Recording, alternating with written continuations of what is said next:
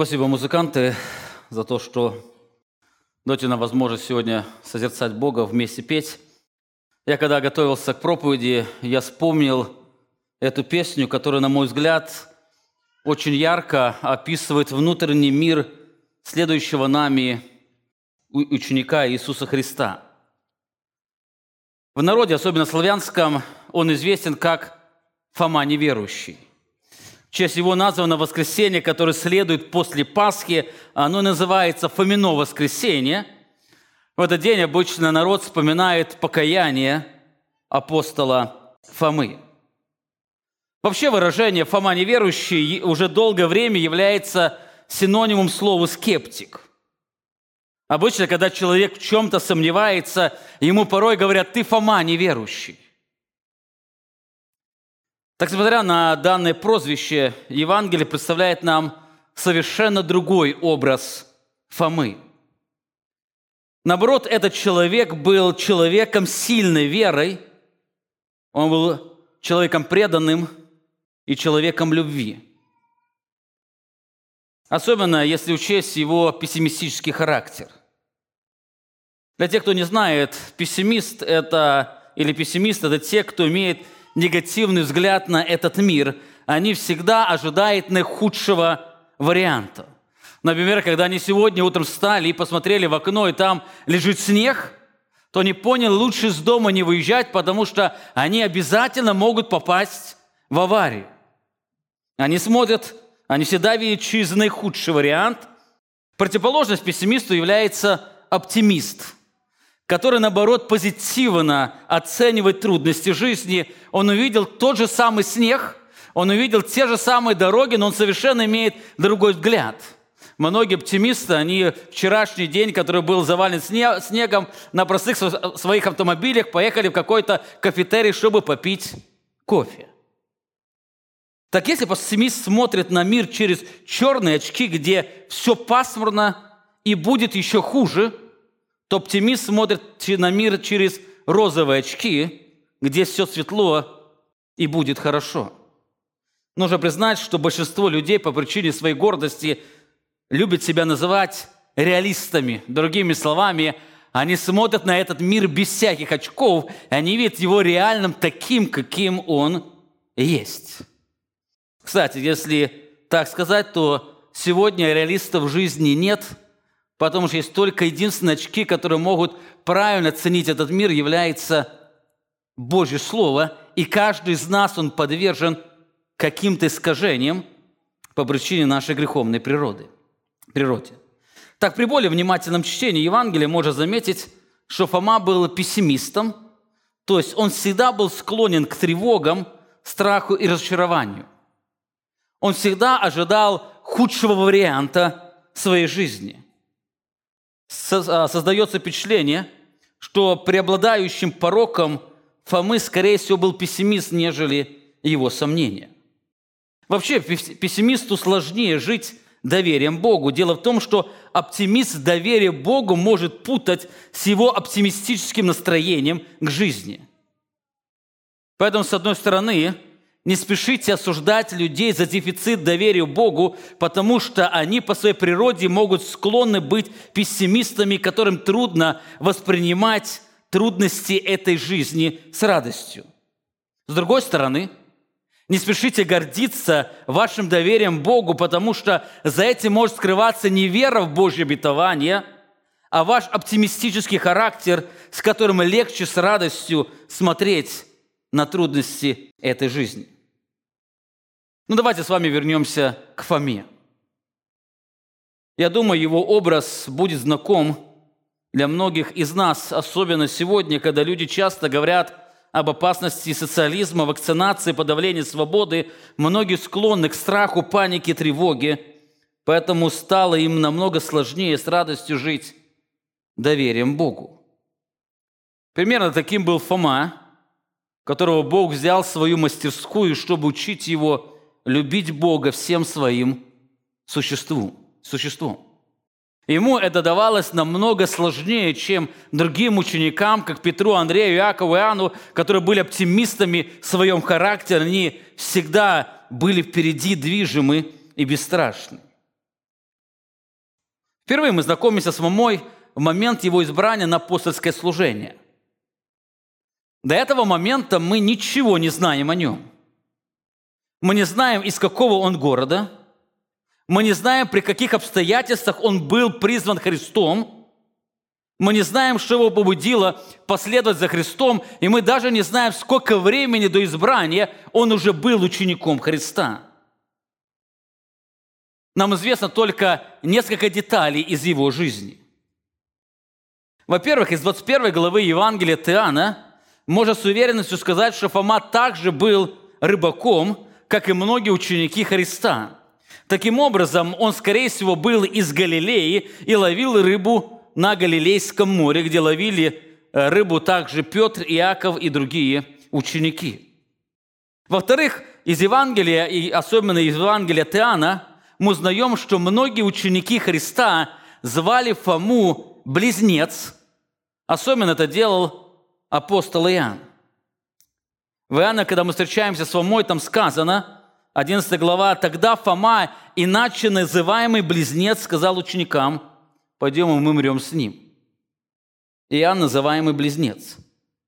Слово «близнец» указывает на то, что Фома имел брата или сестру-близняшку. Скорее всего, многие ученики, как Петр, Андрей, Иаков и Иоанн, и Нафанаил, они знали Фому до призвания его к апостольскому служению, так как они были рыбаками в одной области. Вот некоторые из них периодически путали его с его братом-близнецом, поэтому у него и появилась кличка «Близнец». Так одни называли его Фомой, а другие, которые больше знали его, называли его по прозвищу «Близнец». В какой-то определенный день Фома встретился со Христом и последовал за ним. И чем больше он был с учителем, тем его сердце, склонное к беспокойству, озарялось славой грядущего царя. Несмотря на то, что он не был из числа 3 близких учеников, которых Христос по-особому приблизил к себе, он сильно привязался к учителю. Чем больше он был с ним, тем больше понимал, что без Христа нет смысла жизни. Однажды наступил момент, когда Христос призвал множество учеников и избрал из них 12 апостолов. Евангелист Лука описывает эту историю или это событие.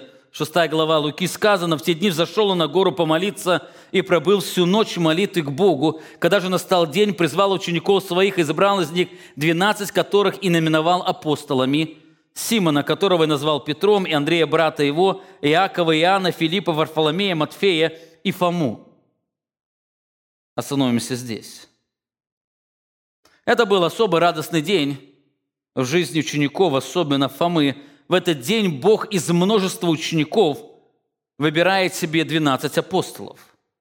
Нужно помнить, что в это время у Христа было достаточно много последователей, чтобы из них выбрать себе 12 апостолов. Поэтому каждый понимал, что его избрание являлось милостивым выбором Христа. Христос не избирал лишь бы кого выбрать, потому что было мало последователей. Наоборот, у него было много последователей. И он из них выбрал 12, которых он и назвал апостолами.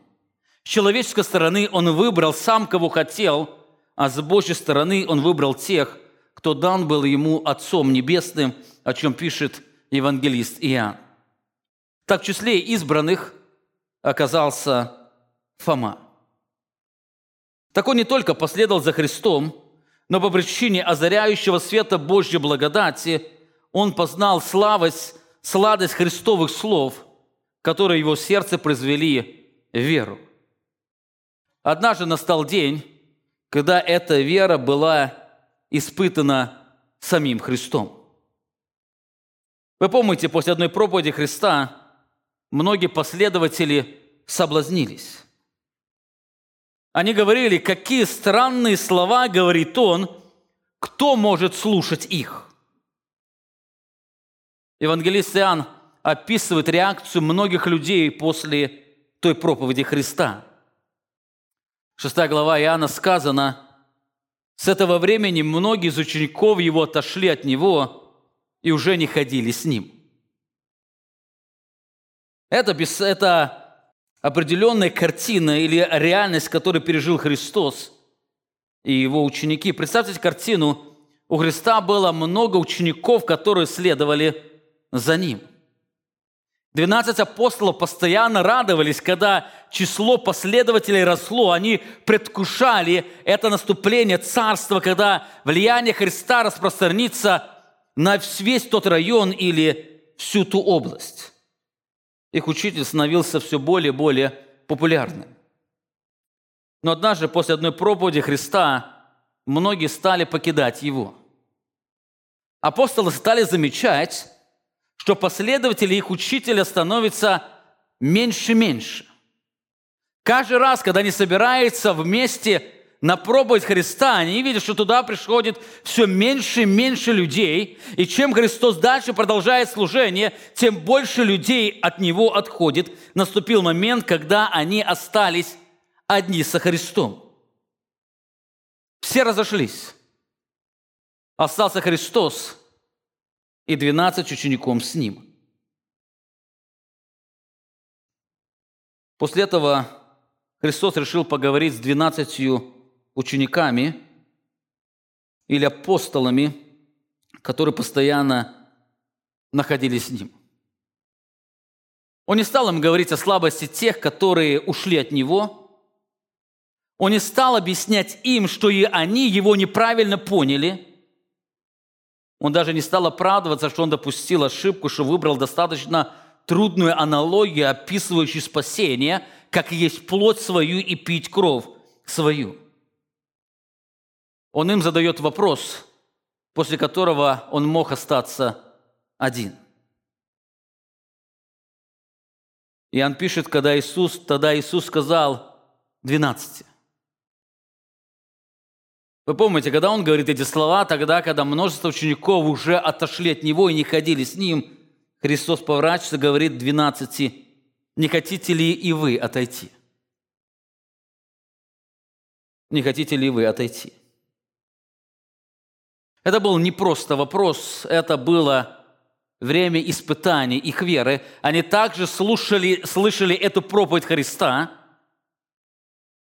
Они также, может, были смущены, не понимая сказанное Христом. И когда они видели, что многие разошлись, их надежды рухнули, что вот-вот царство наступит, Он говорит, не хотите ли вы отойти от Меня? Вы помните, до этого Христос говорил о живой вере. Тема этой проповеди или беседы началась именно с живой веры. Люди спрашивали Его, какое Он даст им знамение, чтобы они поверили в Него. Им нужно знамение. Тогда Христос говорит им, Иисус сказал им в ответ, вот дело Божие, чтобы вы веровали в того, кого Он послал. На это сказали Ему, какое же ты дашь знамение, чтобы мы увидели и поверили Тебе, что ты делаешь.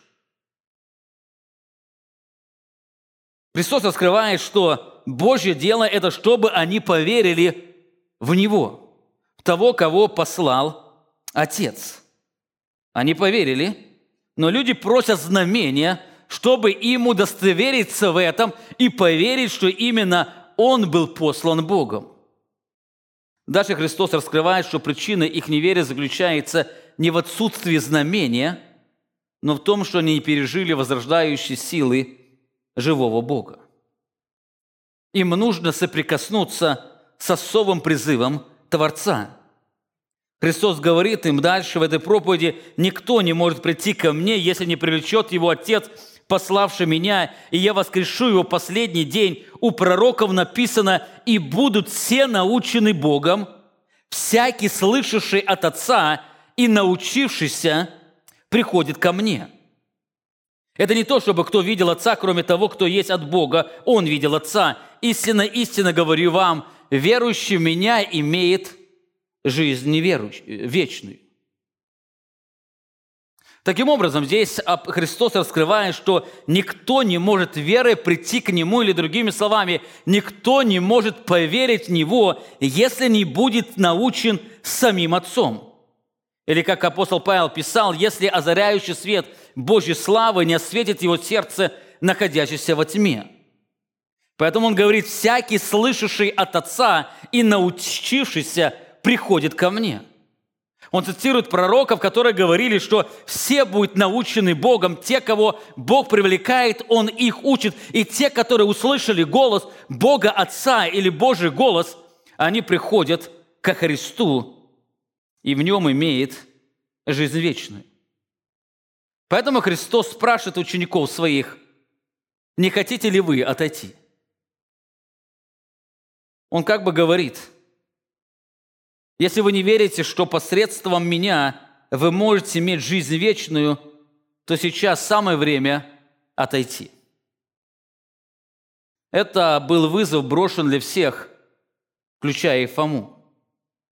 Я думаю, сердце Фомы по причине его пессимистического характера находилось в большом смущении. Он не понимал, что происходит вокруг, почему многие люди уходят от его учителя, но он твердо знал, что без Христа он не может жить. Наступила пауза.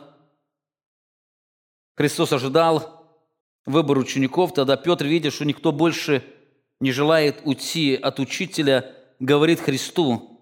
Симон Петр отвечал ему: «Господи, кому нам идти? Ты имеешь глаголы вечной жизни, и мы уверовали и познали, что Ты Христос, Сын Бога Живого». Обратите внимание, здесь Петр говорит уже не от себя, а от всех учеников. Он: «Кому нам идти? И мы уверовали, и мы познали, что Ты Христос, Сын Бога Живого». Он указывает, что они движимы живой верой. Они не желают уйти, потому что они приняли Его верой. Другими словами, этими словами Петр говорит, что мы услышали голос Божий. Именно этот голос, Он научил нас, и мы поверили в то, что Ты являешься Христом, Божьим Сыном. Так Христос, зная их сердца, подтверждает истинность исповедания Петра. Христос говорит, Иисус отвечал им: «Не 12 ли вас избрал Я, но один из вас дьявол». Эти слова раскрывают, что все имели истинную веру, кроме одного, и им был не Фома, а, как мы дальше увидим в следующем стихе, им был Иуда. Таким образом, это обстоятельство стало свидетельством, что Фома был движим живой верой в Иисуса Христа. То, что в народе говорят Фома неверующий, это действительно это не так. Фома был глубоко верующим человеком, и был момент, когда была эта вера испытана, когда многие отвернулись от Христа по причине странности Его слов. Фома остался с Ним, потому что он был научен Богом, и сам Христос подтвердил истинность его веры. Именно эта вера стала источником его любви к учителю. Однажды верность этой любви была испытана на прочность. Дело в том, что преданность любви познается в тяжелых испытаниях жизни. Именно это однажды пережил сам Фома. Вы помните, однажды Иисус по причине гонений покидает Иерусалим и идет в пустыню. Там приходит множество людей, чтобы послушать слова Божьего Сына. Это служение было настолько эффективно, что многие уверовали в него. Евангелист Иоанн так описывает эффект данного служения. Иоанна 10 глава: «Тогда опять искали схватить его, это было в Иерусалиме, но он уклонился от рук их и пошел опять за Иордан на то место, где прежде крестил Иоанн, и остался там. Многие пришли к нему и говорили, что Иоанн не сотворил никакого чуда, но все, что сказал Иоанн о нем, было истинно». Написано: «И многие там уверовали в него». Многие уверовали в него. Заметьте, Христос находился в пустыне, и многие люди шли к Нему. То время миновало, когда многие оставили Его, наступил новый период жизни, когда многие люди вновь возвращались, чтобы слушать слова Божьего Сына, и они уверовали в слова Иоанна, то, что Иоанн сказал: именно это тот есть, который будет крестить Духом Святым, он намного великолепнее, славнее его, так что недостоин развязать ноги обуви его. Я думаю, в это время ученики ликовали, видя удивительный результат служения Христа. Это как раз согласовалось с их мессианскими ожиданиями. Христа должны принять как царя, и скоро наступит его царство. Но вдруг в это время радости и торжества приходит вестник, который приносит печальную весть. И он описывает атмосферу или события, почему это произошло. Дальше пишет: «Был болен некто Лазарь из Вифании, из селения, где жили Мария и Марфа, сестра ее. Мария же, которой брат Лазарь был болен, была та, которая помазала Христа, Господа, миром и оттерла ноги его волосами своими. Сестры послали сказать ему: Господи, вот кого ты любишь, болен». Это было тревожное сообщение, потому что Вифания располагалась на краю Иерусалима. По всей видимости, когда Христос приходил в Иерусалим, Он останавливался у них дома, Он неоднократно был там, и написано, что Христос, Он любил эту семью. Теперь приходит известие, что Лазарь болен. Эта болезнь была настолько устрашающей, что сестры послали сказать Христу о его болезни. Этим вестникам пришлось преодолеть достаточно большой путь для того, чтобы прийти к Христу, сказать очень важные слова: «Господи, того, кого Ты любишь, болен». По всей видимости, Марфа и Мария понимали, что учителю опасно идти к ним, но болезнь их брата была более опасной. Поэтому они послали вестника предупредить об этом Христа. Иисус, услышав данные слова, сказал: «Эта болезнь не к смерти, но к славе Божьей. Эта болезнь не к смерти, но к славе Божьей, да прославится через нее Сын Божий». И дальше Иоанн делает по Марку такую: «Иисус же любил Марфу и сестру ее, и Лазаря». Обратите внимание, Иоанн делает достаточно ударения. Он указывает Марфу, которая, скорее всего, была старшей сестрой. И также Христос по-особому любил ее и сестру ее, Марию и Лазаря. Когда же услышал, что он болен, то пробыл 2 дня на том месте, где находился. Скорее всего, когда ученики услышали, что Лазарь болен, но это болезнь не к смерти, то они успокоились.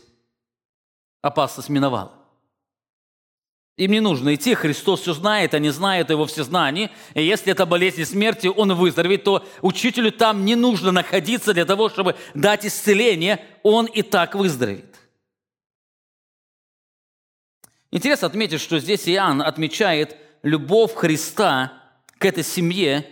Именно эта любовь стала причиной задержки Христа на 2 дня, в которые Лазарь умер.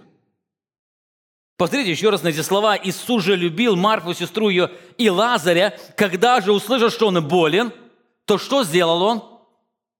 Он пробыл 2 дня на том месте, где находился». С человеческой стороны это не является выражением любви. Любящий человек, он бы поспешил туда, чтобы облегчить страдания или болезнь какого-то человека, но здесь совершенно другое описание любви. По причине любви к этой семье написано: Иисус остался еще на 2 дня.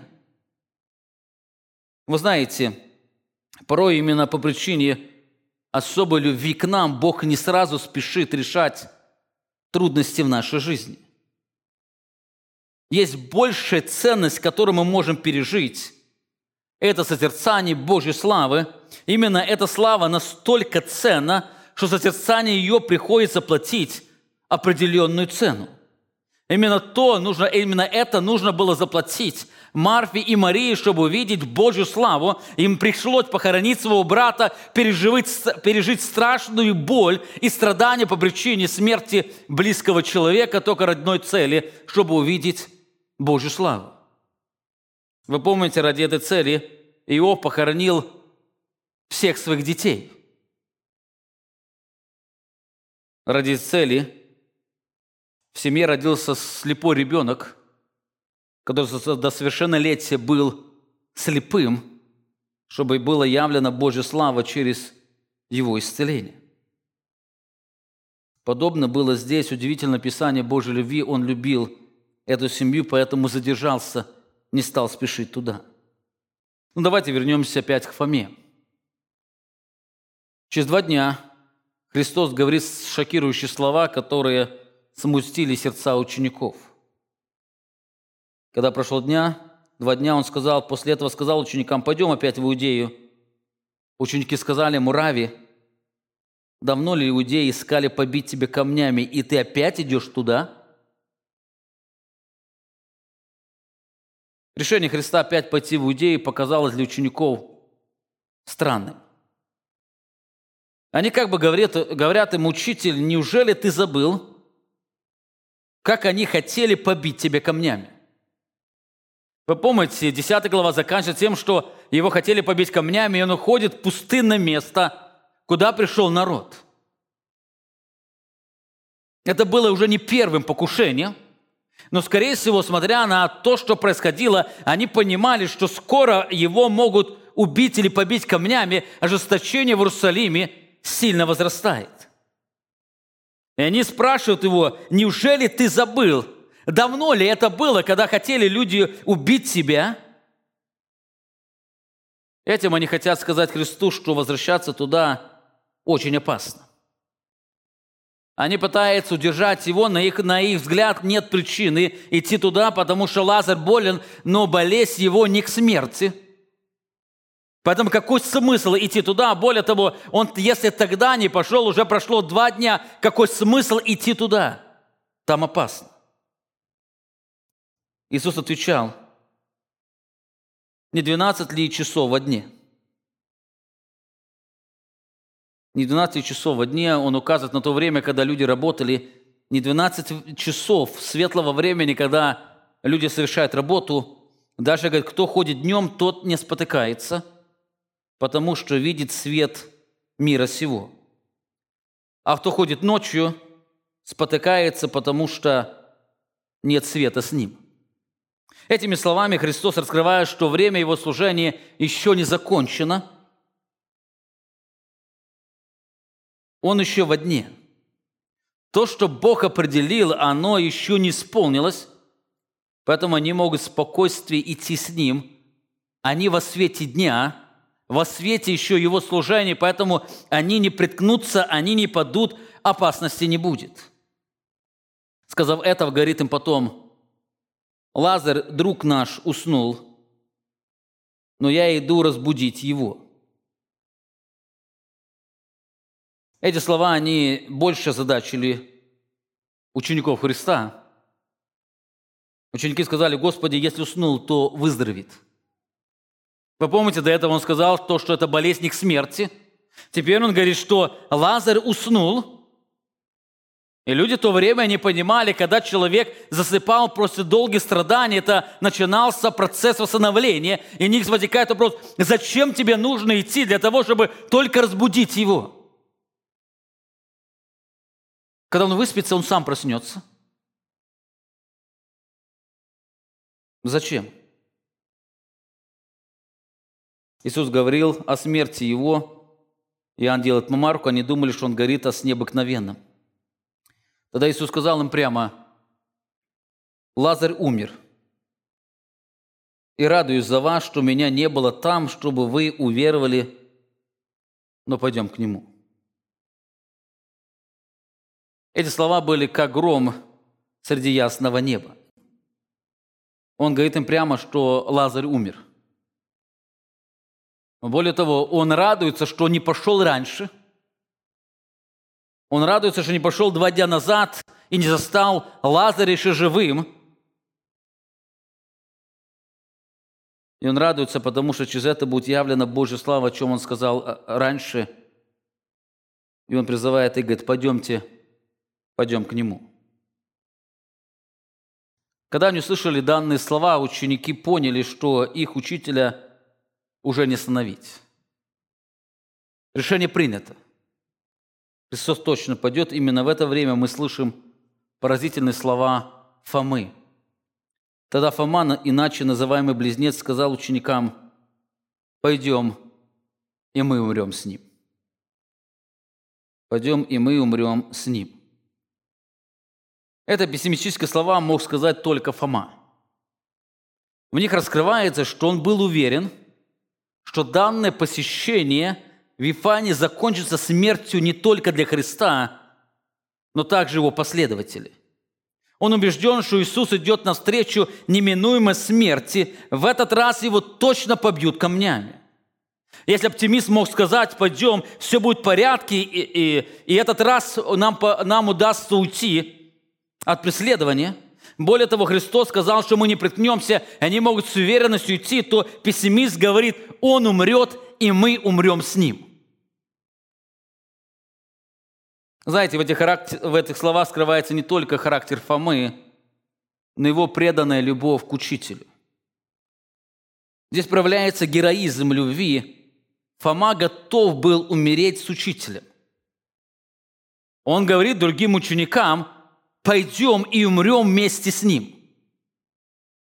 Он уверен, для него не вариант, он был абсолютно уверен, что Христос идет на смерть. И он также был уверен, что тот, кто пойдет с ним, он также переживет смерть. И он говорит другим ученикам: «Пойдем, и мы вместе умрем с ним». Для Фомы лучше было умереть со Христом, нежели остаться без него. В этот момент оптимисту было легче быть преданным Христу, нежели тому, кто уверен был в том, что, идя за Христом, он точно будет подвержен смерти. Так Фома в этот момент не питал иллюзий. Он чувствовал приближающий запах смерти и не отступил. Он настолько любил Христа, чтобы готов был умереть вместе с Ним, потому что без Него он не видел никакого смысла жизни. Так заметьте, Фома не только был готов умереть, но написано, пошел навстречу к смерти. Христос сказал: «Пойдем к Нему». Фома говорит: «Пойдем и умрем с Ним». И несмотря на то, что Фома уверен, что они идут на смерть, он идет вместе со Христом. Он идет вместе со Христом. Ну, как Христос сказал, что они еще в дне, эта смерть миновала их, но в это время была подтверждена особая любовь, особая верность Фомы к своему учителю. Через некоторое время мы вновь соприкасаемся с любовью Фомы, который жаждет, чтобы учитель всегда пребывал с ним. На последней вечере Христос говорит поражающие слова: «Дети, недолго уже быть мне с вами, будете искать меня, и, как сказал я иудеям, что куда я иду, вы не сможете прийти, так и вам говорю теперь». До этого он говорил иудеям, что он скоро уйдет, и туда, куда он пойдет, они не смогут пойти. Здесь теперь он говорит самим ученикам: туда, куда он идет, они уже не смогут пойти. Я думаю, эти слова острием меча вонзили в сердце учеников. Самые страшные ожидания Фомы начинаются сбываться. Христос прямо говорит о предстоящей разлуке, о предстоящей смерти. Петр, прерывая Христа, говорит ему, Петр сказал ему: «Господи, почему я не могу идти за Тобою теперь? Я душу мою положу за Тебя». Петр жаждет идти со Христом. Он как бы говорит, если этот путь подразумевает смерть, то он готов умереть ради того, чтобы идти туда, куда идет Христос. Евангелист Матфей говорит, что подобно говорили и все ученики. Таким образом, это говорил и Фома. И Фома говорил, что он готов душу свою положить за него. Он готов пойти туда, куда он идет. И если для этого нужно будет умереть, он готов умереть. Он готов. Христос, останавливая данную сентиментальность, раскрывает и данный путь, куда он идет. Он говорит: «Да не смущается сердце ваше, веруйте в Бога, в меня веруйте. В доме Отца моего обители много, если бы не так, я сказал бы вам: я иду приготовить место вам, и когда пойду и приготовлю вам место, опять приду и возьму вас к себе, чтобы вы были, где я. А куда я иду, вы знаете, и путь знаете». Удивительное утверждение. Иудеи не знают, куда он идет. Христос говорит: вы знаете, куда я иду. Потому что вы поверили, кто я. Вы знаете моего Отца, и вы знаете этот путь. Эти слова были утешением для учеников, которые переживали смущение. Христос говорит, что он идет в дом Отца, чтобы приготовить им место. Когда он совершит, то придет к ним, чтобы взять к себе. Поэтому они знают, теперь они знают, куда он идет. Они знают его путь. В переживании Фома не совсем понял слова Христа, поэтому Фома сказал ему: Господи, не знаем, куда ты идешь. И как можем знать путь? Вы помните, Христос говорит: куда я иду, вы знаете, путь знаете. Фома говорит: нет, не знаем.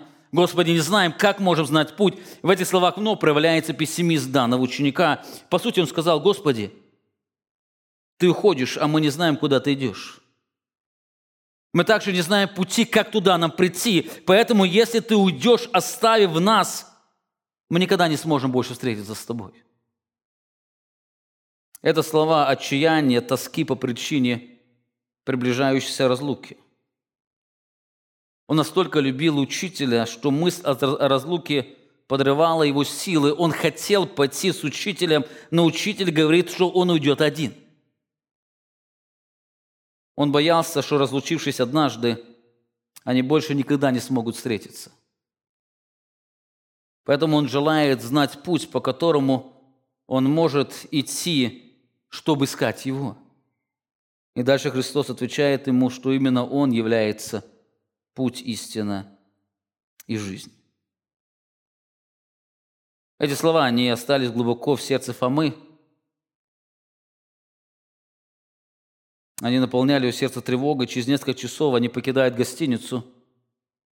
Войдя в Гефсиманский сад, Христос оставляет их. Это была последняя встреча, когда Фома виделся со Христом, с ним разговаривал. Он берет с собой только Петра, Иакова и Иоанна и ходит вместе с ними. Через несколько часов Фома узнает об аресте Христа. На следующее утро он слышит, что Христа приговорили к смерти и ведут на распятие. Через несколько часов Христос умер, и с ним умерла надежда и смысл жизни Фомы. То, что он больше всего боялся, оно постигло его. То, что он больше всего пытался сбежать, оно встретилось у него на пути, его сердце погрузилось во тьму разочарования, уныния и печали. Евангелист Иоанн описывает разочарование Фомы, несмотря на то, что все ученики разбежались, на третий день они все собрались вместе. Но среди них не было двух учеников. Там не было Иуды-предателя, который к этому времени покончил жизнь свою самоубийством, и там не было Фомы. Там не было Фомы. К вечеру того дня Христос пришел и наполнил сердца учеников радостью. Евангелист Иоанн отмечает, что Фомы не было там. Фома же, один из 12, называемый близнец, не был тут с ними, когда приходил Иисус. Почему Фомы не было с ними? Евангелисты не говорят, скорее всего, смерть Христа почти уничтожила его. В его жизни произошло то, чего он боялся больше всего, поэтому он в уединении переживал свое горе. Более того, смотря на будущее без Христа, по своему темпераменту, он видел только ужасно. Впереди не было света, один мрак и темнота. Без Христа не было счастья, не было у него шанса на счастье. Он был разбит, опустошен и раздавлен. Он себя чувствовал одиноким, брошенным, отвергнутым. Тот, кого он любил, он оставил его, он не может туда идти. Его ничего не может утешить. Он не может находиться среди людей, даже среди своих друзей. Он находился один, в одиночестве со своим горем. Знаете, подобно переживают многие люди, которые потеряли своих близких людей. Они не нуждаются в утешителях. Многие утешители для них являются болью, потому что они прерывают их одиночество, их страдания, их уныние. Они пытаются уйти от всех, закрыться в себе и в одиночестве переживать свое горе, в котором нет больше света, счастья и темноты. Они себе говорят, что они уже не живут, они просто существуют. Поэтому не спешите осуждать людей за их страдания по причине смерти близкого человека. Одни переживают это легче, чем другие. Есть люди, которые переживают очень тяжело боль разлуки с любимыми людьми, как это был Фома. Знаете, это переживание не всегда связано с отсутствием доверия Богу, это часто связано с самим темпераментом человека. Один человек, переживая боль утраты близкого человека, все равно он на мир смотрит через призму света, радости. Там есть еще путь к счастью, наслаждению. Для другого человека стена, темнота и безысходность. Через некоторое время страдальческие мысли Фомы прерываются радостным возгласом учеников. Ученики, вкусившие торжество, говорят ему, что видели Христа воскресшим. Что может быть радостнее того, что тот, кого он любил, живой? Но знаете, для Фомы потребуется время, чтобы все осмыслить, поэтому он выражает сомнение в словам ученикам. Написано, другие ученики сказали ему: «Мы видели Господа». Где-то они находят Фому, скорее всего, знали, где он находится, переживая свое одиночество. Они пришли, прервали его размышления, говоря: «Мы видели Господа».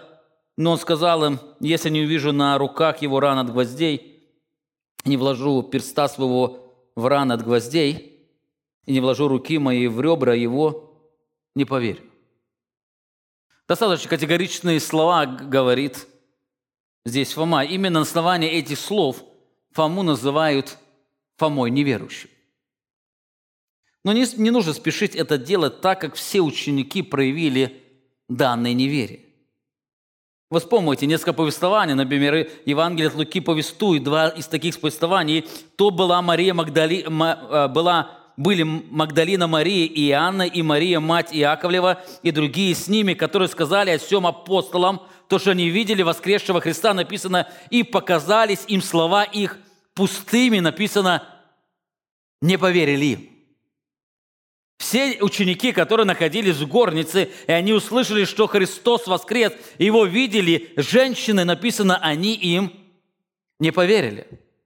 Более того, после этого он явился Петру, он явился двум ученикам, идущим в Эмаус, и теперь они к вечеру собрались все вместе, и там является им Христос. И Лука так описывает это время, когда они говорили о всем, сам Иисус стал посреди них и сказал им: «Мир вам».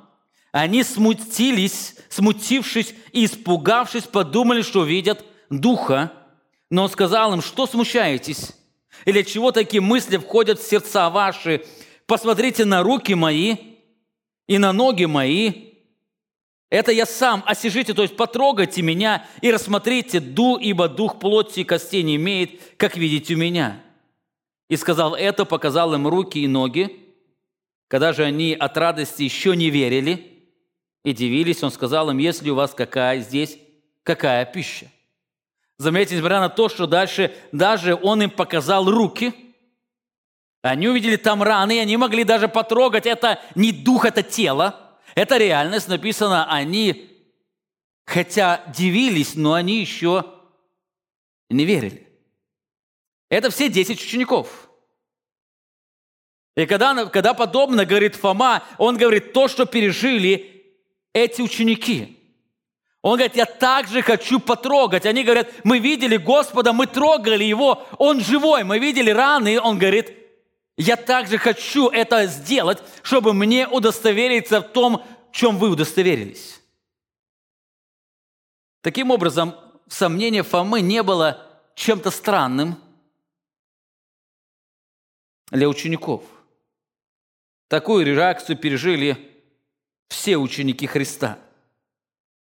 Все сомневались, все переживали недоверие, неверие и так далее.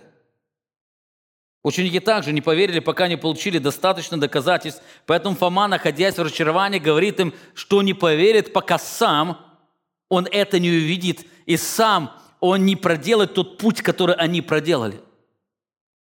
Он желает получить от Христа удостоверение, что он живой. Так, несмотря на сомнения, в сердце Фомы забилась надежда, что он может встретить того, кого любило его сердце.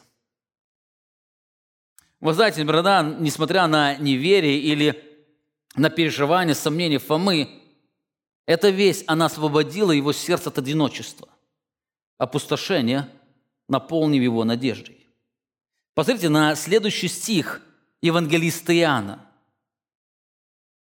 «После 8 дней опять были в доме ученики его», написано, «и Фома с ними». И Фома с ними. Что делает Фома с ними? Вы помните, до этого, когда ученики находились, написано, Фомы не было с ними, потому что он в одиночестве и переживании сам разделял свое горе. Так почему здесь Фома уже не сидит в одиночестве, но находится в кругу учеников? Фома с ними. Дело в том, что он ждал встречи со Христом. Он ждал. Он где-то в сердце поверил, что Христос воскрес. Я думаю, это не первое его посещение. Он каждый день пытался собраться с учениками для того, чтобы в какой-то момент вдруг Христос вновь вернется туда. Он хотел увидеть его. Его сердце горело надеждой, что он встретится с ним. Поэтому, когда после 8 дней ученики были вместе, Фома с ними. Фома с ними, я думаю, он каждый день приходил в эту горницу, ожидая долгожданной встречи. Христос не сказал, через сколько он придет.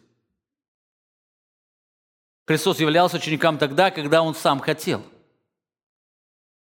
Я думаю, находясь там, он много слушал других учеников, как Христос явился отдельно Иакову, он явился отдельно Петру, он явился отдельно Марии Магдалине и так далее. И приходя туда, он ожидал каких-то новых историй. Может, он кому-то еще явился. А может, он каждый день, проходя, оглядывался, не идет ли Христос где-то рядом к нему. Вдруг на 8-й день в его сердце наступило настоящее торжество. Евангелист Иоанн пишет, после 8 дней опять были в доме ученики его, и Фома с ними. Иисус пришел, когда двери были заперты, стал посреди них и сказал: «Мир вам». Особенность здесь заключается в том, что никто из учеников, и даже Фома, не думал, что это призрак. Вы помните, когда первый раз Христос пришел через двери, они подумали, что это дух. Но здесь даже Фома об этом не думает. Он видит Христа. Христос, войдя в дом, говорит: «Мир вам», потом находит Фому и говорит ему: «Подай перст твой сюда и посмотри руки мои.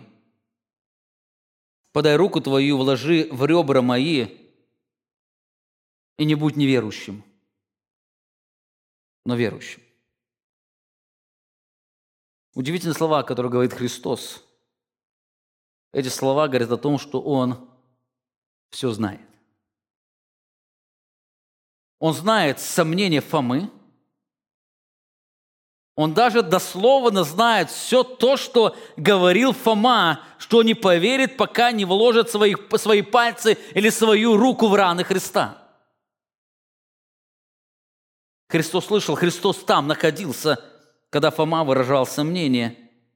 Поэтому Христос, подойдя к нему, говорит: «Фома, подай перст твой». Или возьми, дай палец твой, положи в рану. Это еще живая рана. Возьми руку, положи в ребра и так далее. После этого учитель призывает его жить верой, но не сомнением. Не будь неверующим, но будь верующим. Другими словами, перестань жить сомнением живи верой в Мое Слово». Это был трогательный момент. Фома видит того, без которого нет счастья в жизни, без которого нет причин для радости и торжества. Он не сдерживается и кричит: «Господь мой и Бог мой». Господь мой и Бог мой. Это удивительные слова. Если до этого они называли Христа Божьим Сыном, то в этот момент Фома впервые называет Его самим Богом. Заметьте, он не говорит, что «Ты Господь мой и Божий Сын», но он говорит: «Ты Господь и Ты Бог мой». Если Христос не являлся бы Богом, это были слова бы богохульства. Но здесь Фома уверен, что Божий Сын является самим Богом. Это Бог. Откуда он узнал, что это Бог перед ним? По причине его жизни или воскресения и его всеведения. Он имеет источник жизни сам в себе, он все знает, и он действует как Бог. Несмотря на торжество Фомы, он слышит упрек Христа. Иисус сказал ему: «Ты поверил, потому что увидел Меня. Блаженны не видевшие и уверовавшие». Удивительные слова Христа, который говорит: «Более счастливы люди, те, кто верой принимает Меня, но не какими-то доказательствами». Я не знаю, трогал ли Фома раны Христа или нет, скорее всего нет, поэтому Христос говорит: «Ты поверил, потому что ты увидел». Ему не нужно было потрогать, как для других учеников. Он был уверен, что это живой учитель. Так в своем страдании он думал, что для его веры нужно осязание или что-то потрогать, но увидев Христа, для него это оказалось достаточно. Достаточно. Так эта встреча не была последней в жизни Фомы или в земной жизни Фомы. В своей любви он постоянно искал возможности вновь соприкоснуться с живым учителем. Он постоянно ждал этой встречи. Я назвал это поиском Фомы. Евангелист Иоанн описывает еще один момент, кроме его вознесения и явления 500 братьям, где Христос направил учеников на служение. Он описывает еще один момент, где Христос еще раз явился не всем, а группе учеников. После этого опять явился Иисус с учениками своими при море Тивериадском, или это Галилейское море, другими словами. Явился же так. Были вместе Симон Петр и Фома, называемый Близнец, и Нафанаил из Каны Галилейской, и сыновья Завидеевы, и двое других из учеников его. Иоанн не перечисляет всех учеников. Но он раскрывает, что Фома, который назывался Близнец, он был с ними. Подумайте, что Фома делает с учениками на Галилейском море.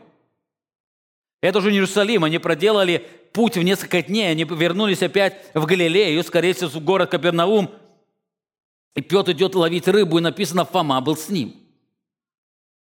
По всей видимости, он был движим желанием встречи со Христом. Вы помните, когда Христос являлся им в Иерусалиме, Он сказал им, чтобы они шли в Галилею, потому что там они встретят Его. Матфей пишет об этом: когда же шли они возвестить ученикам Его, то вот Иисус встретил их и сказал: радуйтесь. И они, приступив, схватились за ноги Его, поклонились Ему. Тогда говорит им Иисус: не бойтесь, пойдите возвестите братьям моим, чтобы шли в Галилею, и там они увидят Меня. Они шли в Галилею. И вы знаете, когда ученики пришли, или женщины пришли, и они сказали ученикам: Христос воскрес, идите в Галилею, там Его встретите, никто из них не двинулся с места. Все они остались в этом городе.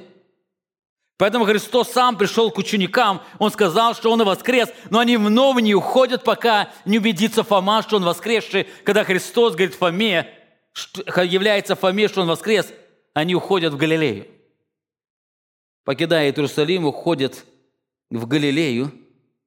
Именно с ними и пошел и Фома. Он был движим желанием вновь встретить того, кого любила его душа. Придя туда, Фома слышит слова Петра: «Иду ловить рыбу». Другие ученики, которые в то время находились с ним, сказали: «Идем и мы с тобой».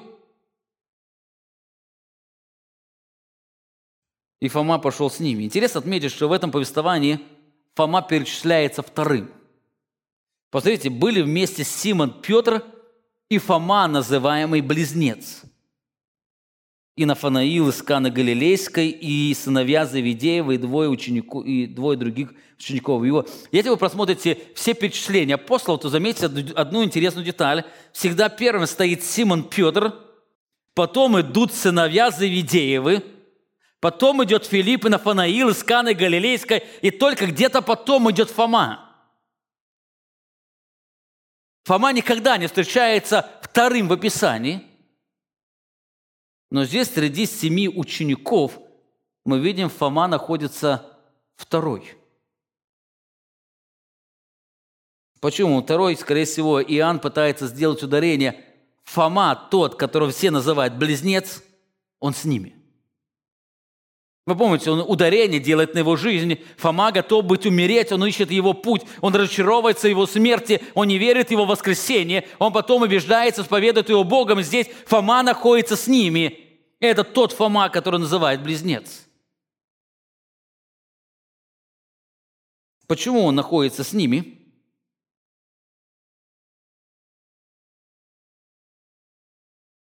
Потому что он жаждет встречи со Христом. Заметьте, что Фома находится рядом с Петром и Иоанном Крестителем. Скорее всего, Фома боялся пропустить встречу со Христом. Он однажды уже пропустил эту встречу и боялся, что это произойдет еще однажды в его жизни. Скорее всего, неоднократно слышал, что Христос являлся Петру лично, и Петр не пропустил эту встречу. Эту встречу не пропустили другие ученики, поэтому он постоянно пытался держаться рядом с ними для того, чтобы вновь увидеть учителя. Так в этот раз поиск Фомы увенчался успехом. Вы помните, он вновь имел привилегию иметь близкую встречу со Христом. Там было только 7 учеников.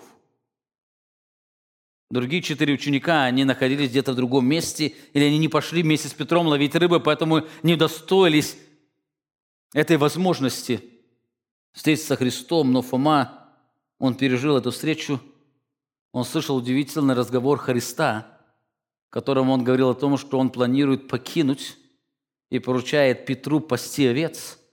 Он слышит о будущей смерти Петра и о благословении, которое переживет Иоанн.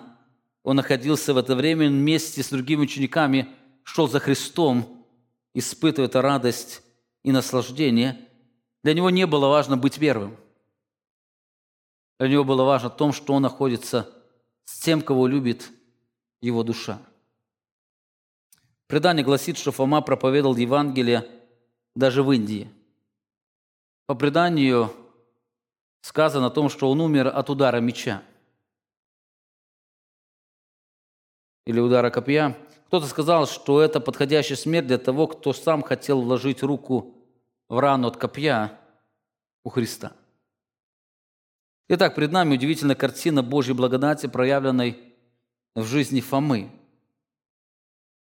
Несмотря на его пессимистический характер, на земле его помнят как неверующего, а на небе как того, кто не хотел жизни без Христа. Для него жизнь была Христос, поэтому смерть стала приобретением Христа. Любовь Фомы ярко отражает любовь возрожденного человека. По причине зрелости и темперамента человека,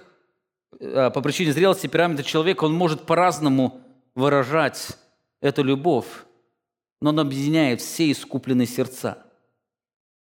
Эта любовь, которую переживал Фома, она отражается в жизни всех Божьих детей, которые последовали за Христом. Эту любовь очень ярко характеризовал апостол Петр.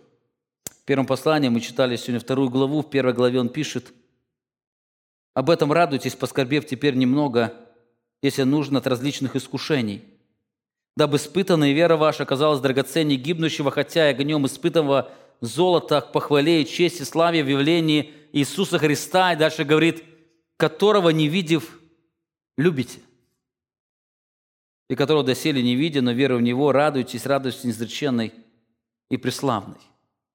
Заметьте, он говорит о том, что верующие люди, хотя они Его не видят, но они Его любят. Они любят. Именно эта любовь, она дает способность с радостью принимать страдания и, веря в Него, радоваться удивительной радостью Духа Святого. Аминь. Помолимся.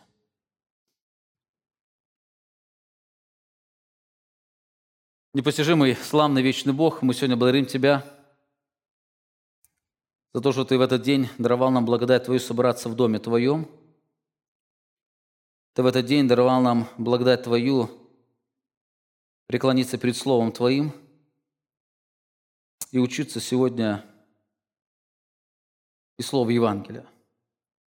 Ты сегодня даровал нам посмотреть на Твою работу, которую Ты производил в сердце Фомы, чья любовь отображает любовь Твоих детей.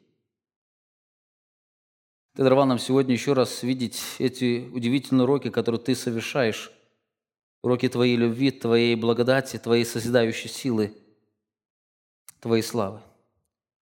Даруй нам, живя верой, жить любовью Сына Твоего, чтобы для нас Христос был всей жизнью, и смерть была приобретением.